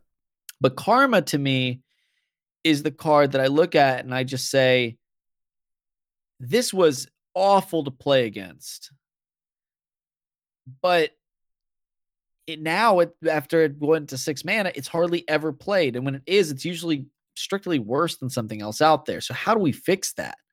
Right? Like, how do we improve the idea of like, hey, Karma is this like super powerful spellcaster, and she can literally double your spells. That's cool, but it also can be broken, right? And also just feel infuriating to be like, well, Karma's at max level now. I don't get to do anything. She's a really difficult character to play around. Here's my proposal for Karma. Okay, and I'm ready for it. Pretty sure it's the exact same proposal I made before Karma got nerfed in the first place. And that would have been a while ago. I still stand by it. Karma should be a 4-drop. Okay. And do the exact same thing she does now. Okay. At level 1. At level 1, okay. And at level 2, she says the first spell you play this turn is doubled. Cast again on the same targets. Yep, I first agree. Spell. And if you really want to go overkill and push Karma for a season, you allow Karma's round end effect to continue at level 2. That's the original recommendation I had was keep her at 5 mana, allow her level 2 ability to, or level 1 ability to transfer to level 2, and then she gets the added bonus of doubling the first spell. Not every spell, the first one.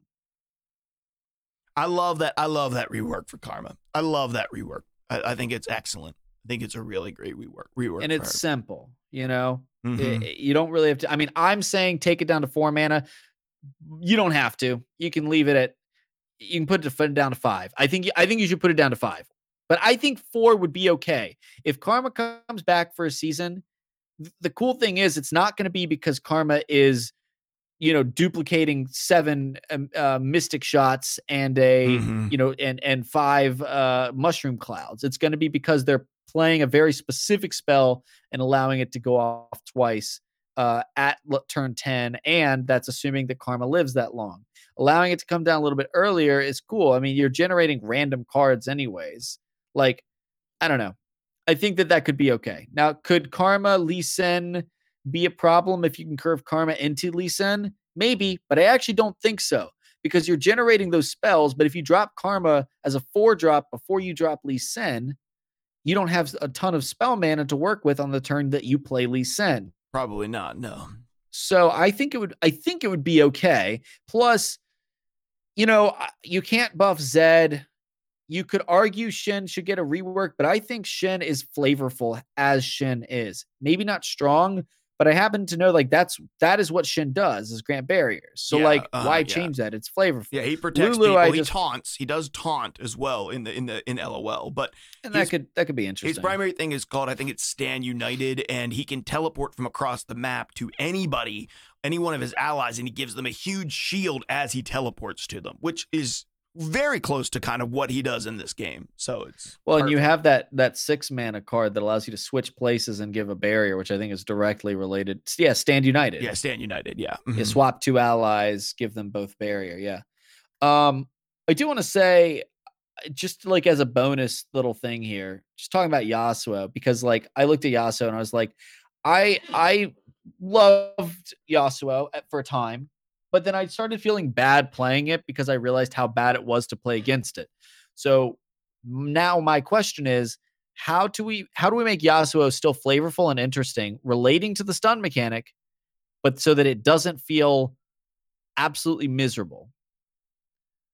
And I think that we need to find a way to take the dealing damage to the things you stun out of the equation. Interesting. You need another payoff. Like I am here for the idea of stunning and recalling enemies. I'm not here for the idea of then also killing them, right? Because it's like that double whammy. You don't get to play with your things. You play a creature and you're like, oh boy, can't wait to see this creature do some cool stuff. And then it gets stunned 3 turns in a row and dies. And you never got to do anything with it. Right? Yeah, that doesn't feel good, I'll admit. So I think that if it was a situation where the Yasuo deck, and I'm coming from a place of experience here. So there was in L5R, old Legend of the Five Rings. I was a Crane clan player. And that was my clan. So anytime I went to tournament, I played the Crane clan. The Crane clan was good at a couple things, but the main things were court politics and dueling, right?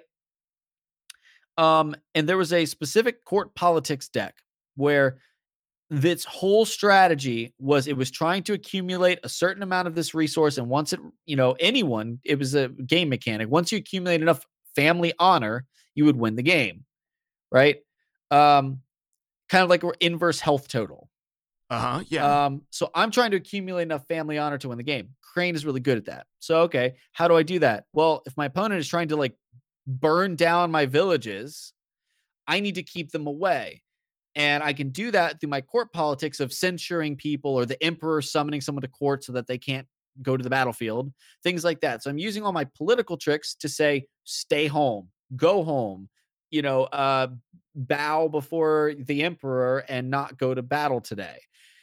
The issue was it was very, very potent for the first 3 or 4 turns when your opponent was still building a board. But because you weren't killing the things on their board, it was a bit of a race against time. I had to reach my honor objective before my opponent's board reached a critical mass with which I would run out of tools to stop them all from attacking me or killing me. It was a balancing act. And I'm not saying that Yasuo should have an instant win condition or anything like that, but I'm saying I think the interesting element of Yasuo in conjunction with stun would be having an ability that maybe either attacked the Nexus or like dealt damage to the Nexus, or an ability that would buff him or potentially permanently reduce like the attack stat of the things that he stuns or something, but that would preserve the opponent's board integrity such that they could still continue to snowball their board and not just have things be picked off as they go. Because if you can stun, if all you have to do as Yasuo is stun 2 things a turn, chop them down, and then the next turn find ways to stun 2 more things, that's very sustainable. But if you're going from, I only have to stun 1 or 2 things a turn to, I have to stun 6 things a turn, or else these things are still alive and still growing. I think that's a much more interesting way to play, that the opponent feels like they have more agency. They're like, hey, I've still got these guys, like I've still got them. Maybe, maybe he can challenge stunned units. Yeah, the challenge stunned units. I like that. He's got quick attack. Yeah, I like that. So if he stuns, you stun a unit, he can challenge it. And then maybe you do with what you were saying, which is the leveled up ability would be when you stun a unit, deal damage to the Nexus, or when a stunned unit is destroyed, I get bigger, or when a stunned unit, or maybe just when Yasuo was on the board, he levels up, but when Yasuo was on the board, creatures that are stunned also have vulnerable. Sure. Yeah, you could write it like that. Yeah. I think the idea would be like it would be kind of part of the same thing where like Yasuo stuns and then strikes them down. Like I like the idea of like Yasuo being the one that can go and pull the stunned guys, because I think if it was everything, that would be a little bit intimidating. But no doubt, like the leveled up ability would need to find a new way to engage with that. But I've been really impressed with Renekton, right? And the idea of like encouraging interaction with your opponent's board. Right. And you profiting off it. Now, I'm not saying Renekton is super strong, but he's super interesting. I think Yasuo could be similar, where instead of Yasuo sitting at home and being a stay-at-home champ, he's a dang swordsman. Get him in the fray, allow him to use that quick attack, to benefit, because most of the time people will hide him at home knowing that, hey, I don't want to risk any tricks coming out.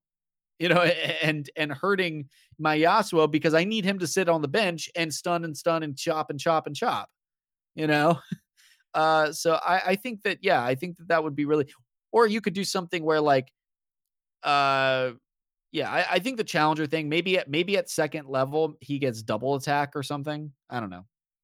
I think he is interesting, and I think you could actually combine the ideas and just say, level up at 5 units or stunned or recalled. If a unit is stunned while Yasuo's on the board, they also have vulnerable, because it allows you to pull them in with whomever you want to. If you want to pull a big guy, away, it also means that they're stunned, they're out of the way. So if you don't want to use them, you don't have to attack them.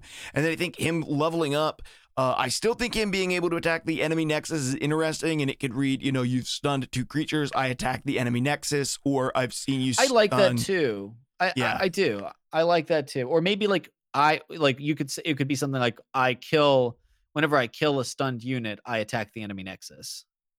Yeah, that's interesting. Like whenever I kill a stunned unit, I attack the enemy nexus. I think that would be really interesting because it allows you to hit and then deal the damage through, and you could also pair him and get some striking, with striking or with overwhelm, which would be interesting too. Yeah, you can stun something and then strike it, or you can stun something and then attack it and overwhelm it with your quick attack to deal your damage over it, and then also strike the enemy nexus. I think there's a lot of cool opportunities there, because there's already you already have the idea where hey, I stunned everything they have, now I get to swing at the face. But where it is now is you stun everything they have, you get to swing in the face. Also, Yasuo tries to kill them. And it leveled up, he probably does kill them. And leveled up, he does kill them, right? So then it becomes okay, do I have enough, removal to get rid of the probably 2 Yasuos I'm going to see during this game, right? So I like the idea of Yasuo being much more of a tempo champion that can, targeted remove things and then get rewarded for winning duels. He is a master swordsman after all, and I like the idea of his reputation increasing as he goes. Heck, there's another idea. Give him 5 attack and have him have a reputation-based mechanic. Give his, that would be cool, yeah. You could say his level up could be you have reputation. Yeah, I like that as well. I think that that's a cool idea. There's lots of cool stuff you can do with Yasuo. The point is, we've come up with a lot of great reworks. So Riot, you should hire us, just hire us to come up with good ideas for you, and we'll send the good ideas over to you, and Ionia will be a viable region again. That's right. And it won't be too crazy. Break it for you. No problem. We'll break it. No problem. Overnight, we can do it. Well, that's going to wrap up this segment, and it's going to begin wrapping up the show as well. Let's go ahead and work our way out of here with some closing thoughts. And I thought I was already perfect. Okay, guys, closing thoughts is a segment each week that we say, hey, if you've taken the time to listen to an hour and 40 minutes of a podcast, hopefully we add something to your life more than just LOR knowledge or theory crafting. Hopefully you've also added something to your life overall. In this episode, I'm going to talk very quickly about, I had an assignment at school this week, and we had to make a post. It was about, I'm exiting my master's program, and they basically said, how are you going to establish a network of accountability to ensure that you're continuing to learn? Like, how do you pursue being a lifelong learner? And my response to it was a little bit snarky, but I think it was a good snarky response. And it basically was, you only need accountability to be a lifelong learner if you won't try something new. If you are in your life and you're always willing to be brave and bold and try something new, to learn something new, to try to do something that either hasn't been done or at least you haven't done it, you are always perpetually learning. You might not always be learning the same exact thing, right? You might not be pursuing the same activity and getting better at that one thing, but you're always learning. And I was just thinking, like, during COVID, right when it started, I got into miniature painting, terrain building, and brewing mead. I'm not good at any of those things, but I learned a little bit about each of them. When we decided to start a digital church and I started Lux in this last couple of weeks, I have been learning video editing, graphic design, lighting, camera angles, and about 10 new pieces of technology that I've never learned before. All of that came about because we're trying something new. We're doing something different. It didn't become because I had an accountability around me of people who ensured that I was continuing to learn, or I didn't set a goal to read a book every week or every month or whatever it is. And not that those are bad goals, but you only need accountability and plans around your learning if you're not doing something new, if you're not being creative, if you're not trying something out. And I think the best way to be a lifelong learner is to continually be an adventurer and always be looking at something new, always taking a new angle at something, always trying out something that you haven't done before, always pursuing some type of a new experience or a new activity or a new hobby or whatever that may be. And I think a lot of that has to do with bravery, a willingness to change, a willingness to try new things, and a willingness to adjust your life to new knowledge. And if you're willing to do those things, you will always be learning. It might not always be the most directed learning,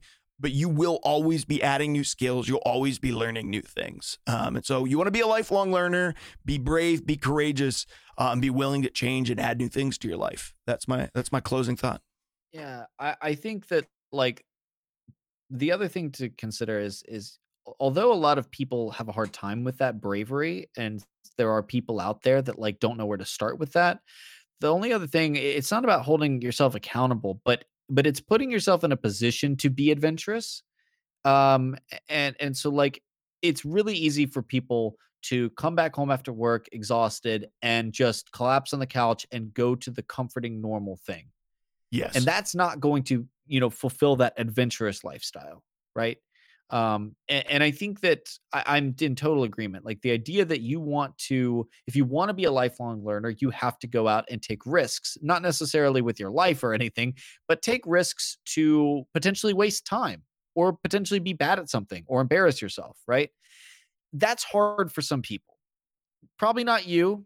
Definitely not me. I mean, I'm pretty shameless, I'll be terrible at something, whatever, right?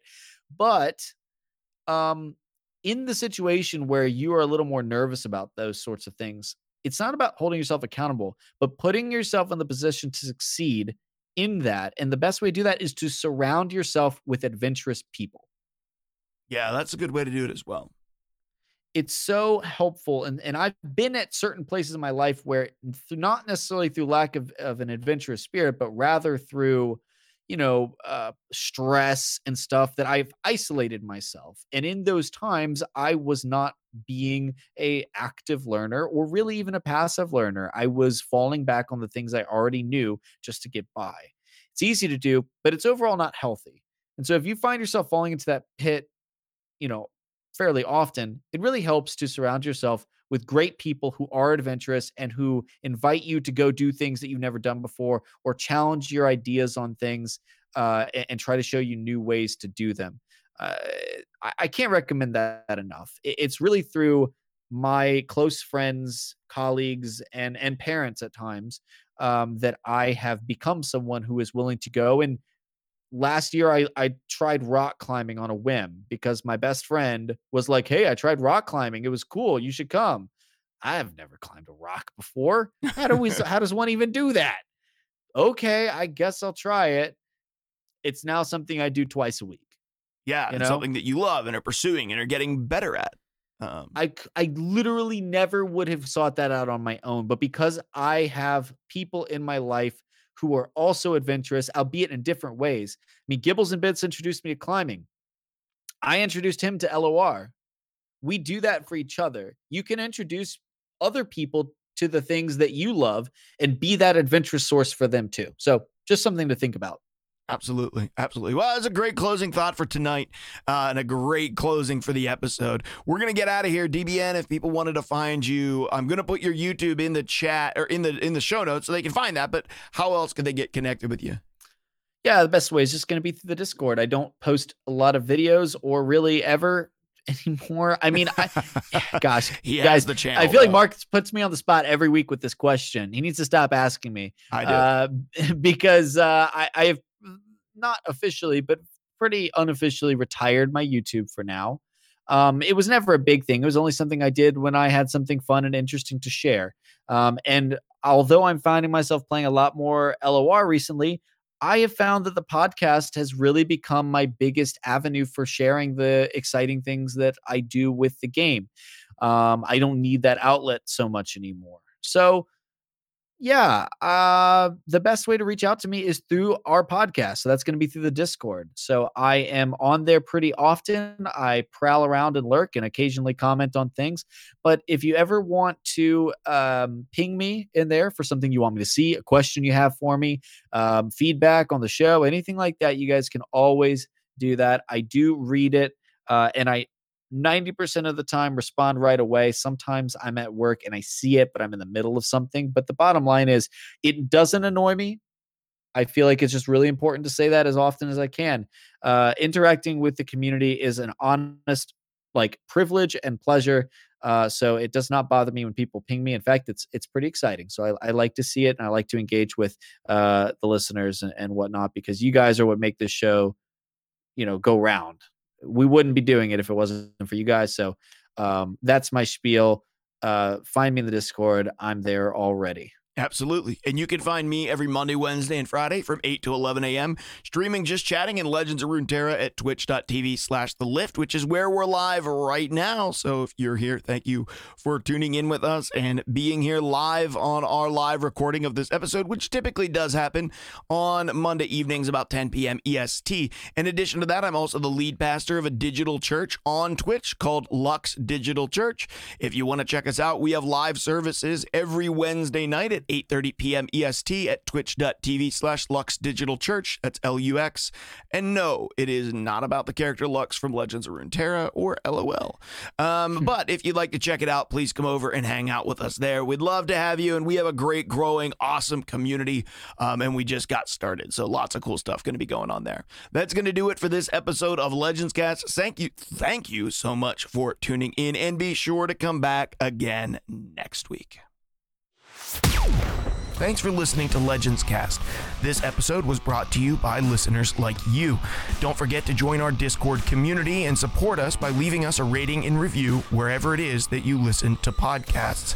A special thanks goes out to all of our Patreon supporters over at patreon.com/legendscast.